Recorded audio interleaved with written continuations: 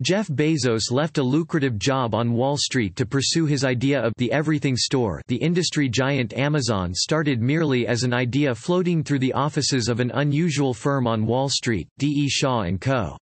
Desco. Desco was founded in 1988 by David E. Shaw, a former professor at Columbia University who channeled his love for computers and mathematics into exploiting patterns in global financial markets. Desco operated differently from other similar companies, and its employees were mostly scientists and mathematicians rather than financiers.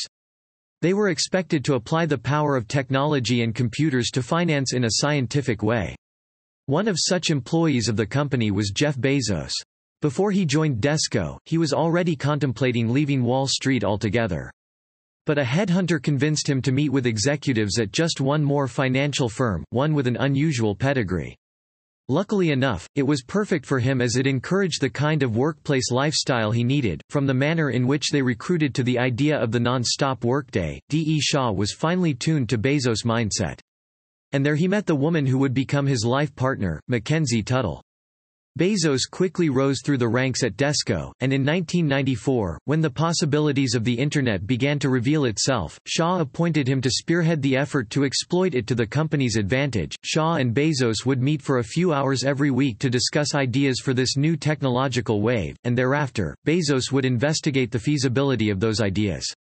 On one of such occasions, the duo discussed an idea that they termed the Everything Store, an internet company that served as the intermediary between customers and manufacturers, and sold every type of product all over the world. Bezos started researching the feasibility of the Everything Store, and he concluded that it was impractical at the time. So, he made a list of 20 possible product categories, and the one that stood out to him was books, an unlimited selection of them in a true superstore. Captivated by the idea of selling books on the Internet and seeing it as a huge, untapped opportunity, Bezos knew it would never be his company if he pursued the venture inside D. E. Shaw. So, he had to leave his comfortable home on Wall Street. The idea of leaving a lucrative job sounded absurd to many people, particularly his parents. However, he knew that he would regret not tapping into the opportunities of the Internet early on. So, he spoke to Shaw and made plans to leave the company. He and his partner both set out to work on his idea, thus writing an entrepreneurial origin story that would be imprinted on the collective imagination of millions of Internet users and hopeful startup founders. The giant technology company Amazon started out in Bezos' garage. It's easier to invent the future than to predict it. Alan K. Jeff Bezos first named his company Cadabra Inc., but his first lawyer, Todd Tabbert, pointed out that it sounded like cadaver over the phone. So, he and his wife, Mackenzie, started brainstorming, and they considered names like Awake.com, Browse.com, and even Relentless.com. They even went ahead to register these domains. However, in late October 1994, he pored through the dictionary and had an epiphany when he reached the word Amazon, Earth's largest river, Earth's largest bookstore. On November 1, 1994, he registered the new URL Amazon.com. In the first few months of the company, Bezos, his wife, and their founding employee, Shel Caffin, worked out of Bezos' garage in Seattle. Caffin started learning how to code a website, Mackenzie handled the finances, and Bezos learned all he could about selling books. Everything was done on a threadbare budget. Bezos first backed the company himself with $10,000, then he got an additional $84,000 in interest-free loans. Later, he got his parents, Jackie and Mike Bezos, to invest $100,000, but he told them there was a 70% chance they could lose it all. In the spring of 1995, Bezos and Caffin sent links to the beta website to a few friends, family members, and former colleagues. While the site wasn't much to look at, they had accomplished a lot. Caffin's former co-worker, John Wainwright, decided to try the service, and he bought a science book by Douglas Hofstadter titled Fluid Concepts and Creative Analogies. Today, he is credited with making the very first purchase, and there's a building on Amazon's Seattle campus in his name. Each order during those early months brought a thrill, even though they were only making a tiny profit on it. When someone made a purchase, a bell would ring on Amazon's computers, and everyone would gather to see if anyone knew the customer. In July 1995, they made the website visible to all web users, and word spread about this new store that offered even the most esoteric books. The first week after the official launch, they got $12,000 worth of orders, and the week after, they took $14,000 in orders. But they were only able to ship about $8,000 worth of books. The high number of orders meant every employee had to work long hours, while he and his employees worked exceedingly long days. Bezos was always thinking about raising money. So, he decided to pitch to investors, and he told them the same thing he told his parents: the company had a 70% chance of failing. Nonetheless, he was able to raise the amount he needed, and those who refused to back him at the time would later regret the decision. With the influx of fresh capital, the company upgraded its software and servers, and also brought in new talents. Everyone worked tirelessly to the tune that there was an unspoken assumption that no one would take the weekend off. Bezos had always believed in the idea of personalizing the site for each visitor, and it was time to do that. They developed a system called Similarities that grouped together customers who had similar purchasing history and recommended books that would appeal to people in each group. Bezos believed that this would be a great advantage of online bookstores over offline competitors. Bezos always had the idea of rapid expansion, because he believed that was the way to outperform competitors and prevent the big dogs from swooping in. One of such big dogs was Barnes & Noble, a company that had been years into the book business and was much bigger than Amazon at the time. They first proposed a partnership, but when Bezos rejected it, they decided to create their own website, barnesandnoble.com. This only fueled the drive of the Amazon team, who would then outflank the bookseller by rapidly expanding into other product categories. With the leadership of Bezos, Amazon made bold and daring decisions. Bezos gave a presentation at Harvard Business School to some graduate students who then dissected his business and concluded it had no real future, but Bezos told them time would tell. After the presentation, only a few students spoke to him, unlike the other speakers. But some of those who had a conversation with him would later become the first business school graduates hired at Amazon. They became a handy resource at a critical juncture in the company's history. These Harvard graduates were tasked with researching different categories of products that Amazon could expand to. They presented their findings, and the company executives chose music as the first expansion target, and DVDs as the second. At this point, the website's motto changed from Earth's largest bookstore to books, music and more, and soon after, to Earth's biggest selection, the everything store. Amazon kept making daring decisions. One word that was used recurrently at the time was bold. The company made decisions based on long-term prospects of boosting free cash flow and growing market share rather than short-term profitability. Bezos' ambitions were larger than anyone had suspected, and this became very clear when he started hiring Walmart's executives. This created a rift between Walmart and Amazon, but also caused plenty of uncomfortable friction within Amazon itself. However, Bezos believed he embodied the qualities that the late Walmart founder, Sam Walton, wrote about, that a Walmart-type story could still occur and it would only take someone who wants it badly enough to do what it takes to get there. Amazon took on a number of projects and acquired various companies, but most of them resulted in huge losses for the company. At a point, the management team began to entertain fear that Bezos, still a young and volatile 35-year-old, needed help in leading the company. So, they asked him to search for a chief operating officer. Believing the company should have as many experienced managers as possible, Bezos warmed to the idea, and they brought Joe Galli Jr. on board. Sadly, this decision would turn out to be a grave mistake, as it led to a leadership crisis within the company. Galli started agitating to be CEO, and the board considered asking Bezos to step down.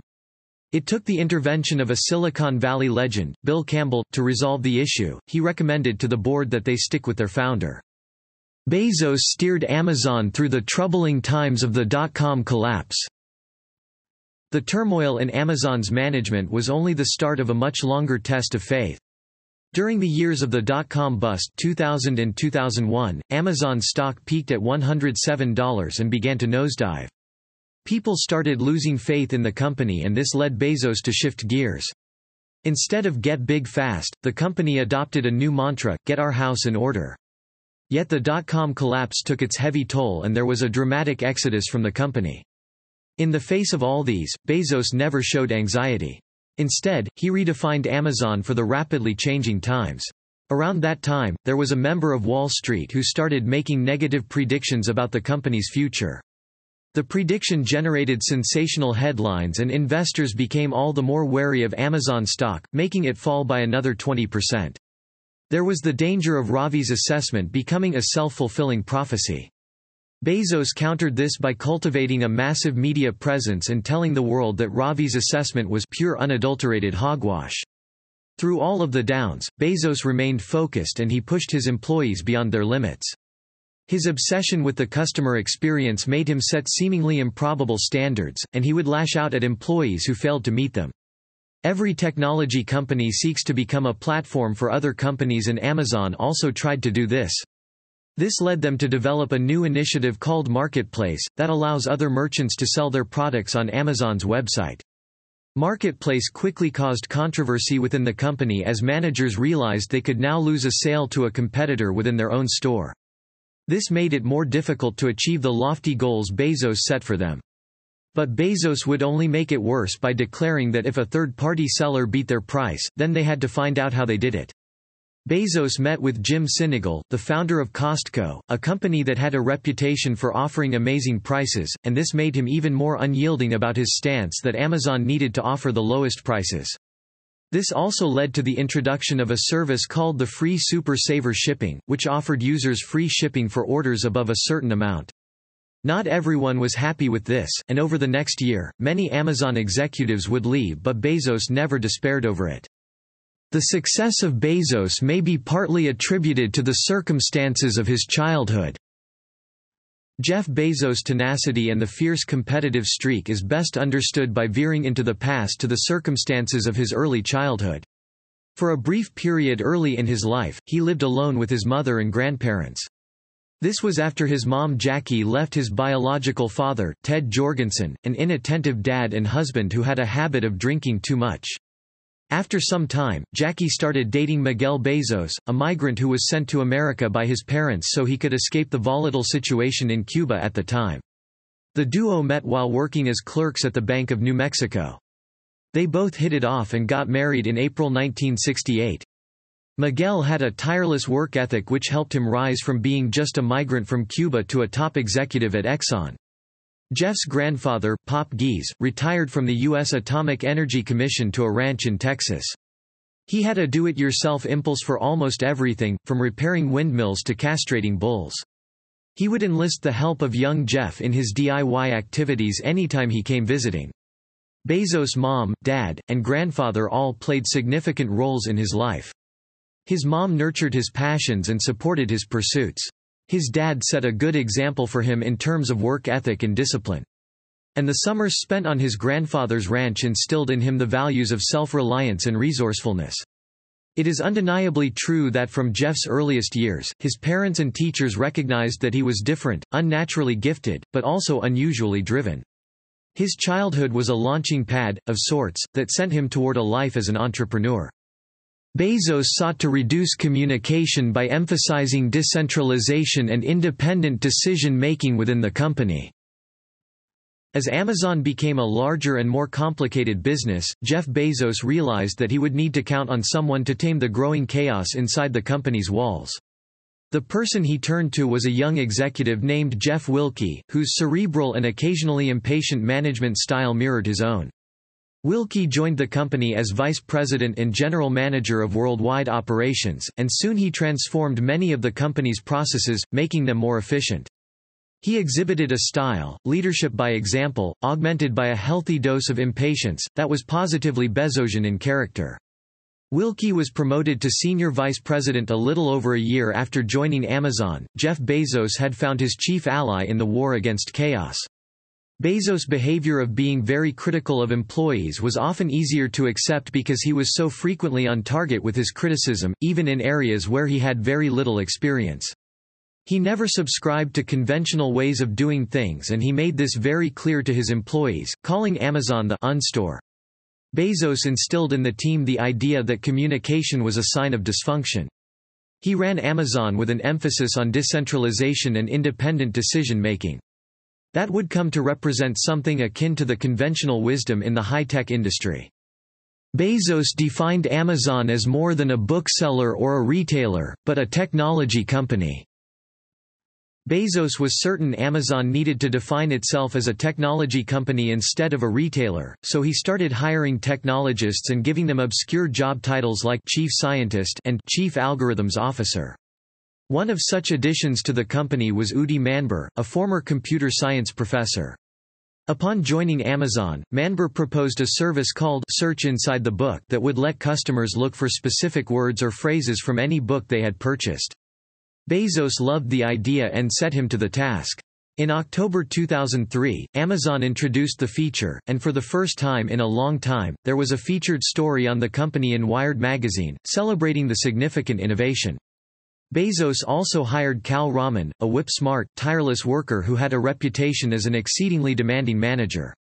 Rahman pushed to build systems that finally realized Bezos' vision of Amazon as a company with data at its heart. Bezos bought into the web's new culture of openness, and he tasked a group within the company with creating a set of APIs to let developers plug into the website. This was the beginning of a serendipitous journey into what is known today as Amazon Web Services, a platform that enables developers and companies to build sophisticated and scalable applications. The emergence of Amazon Web Services was transformational in a number of ways. It facilitated the creation of thousands of Internet startups, ushering in a new era of innovation in many fields. Finally, after years of setbacks and internal rancor, Amazon was unquestionably a technology company, what Bezos had always imagined it to be. Bezos transformed a failed idea into one that revolutionized the world of reading. In the late 90s, two friends, Martin Eberhard and Mark Tarpenning, postulated that it might finally be possible to invent a computer for reading digital books. They proposed to work with Bezos on the idea, and although he was impressed with what they had done, other things would prevent them from working together. Eberhard and Tarpenning partnered with others, brought the idea to reality, and it got off to a really good start. However, things went sideways later and the company had to fold. Bezos watched the rise and fall of the company with more than passing interest. He believed that at some point in the future, the vast majority of books will be in electronic form, and if Amazon didn't lead the world into the age of digital reading, then their competitors would. Therefore, he set his employees to the task of creating an e-book device that could disrupt Amazon's own successful bookselling business. The result of this effort was Amazon Kindle. Bezos appreciated those who performed excellently, he occasionally showed a softer side when necessary.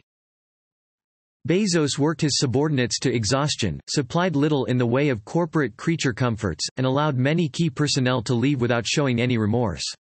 But he was also capable of deeply gracious and unexpected expressions of appreciation. A good example was when Rick Dalzell, his longtime right-hand man, decided to retire.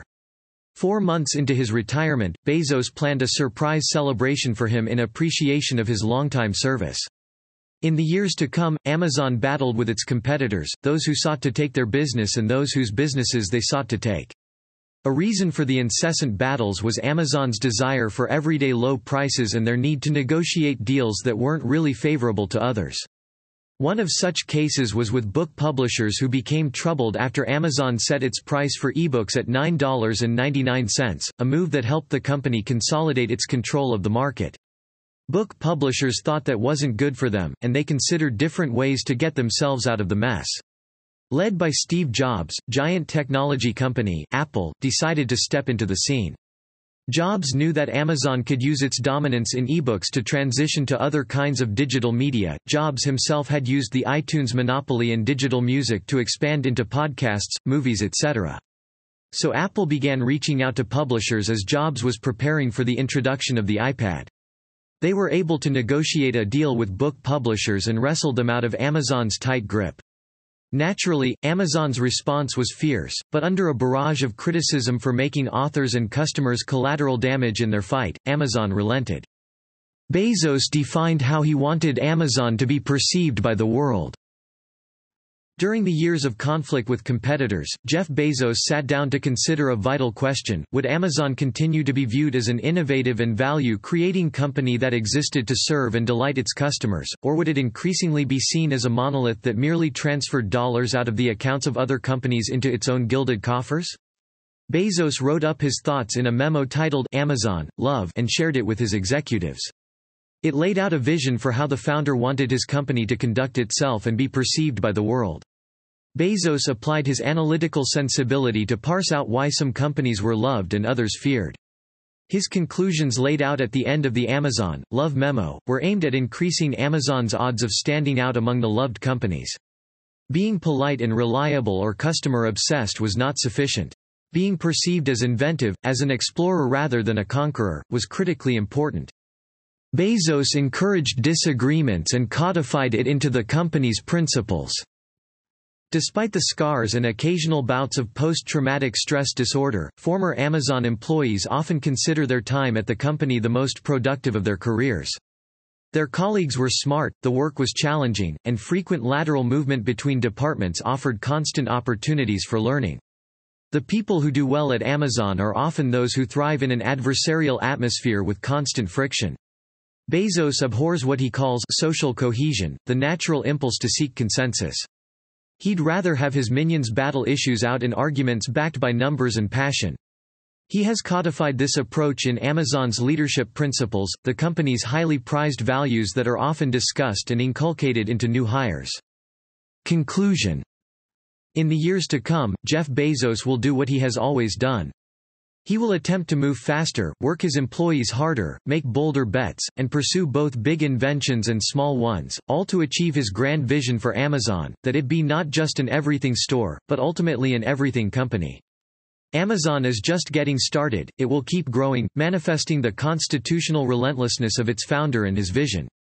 And it will continue to expand until either Jeff Bezos exits the scene or no one is left to stand in his way. Try this, identify 3 to 5 key principles from the leadership style of Jeff Bezos that you can apply in your life and work. Put them into practice and start writing your own success story.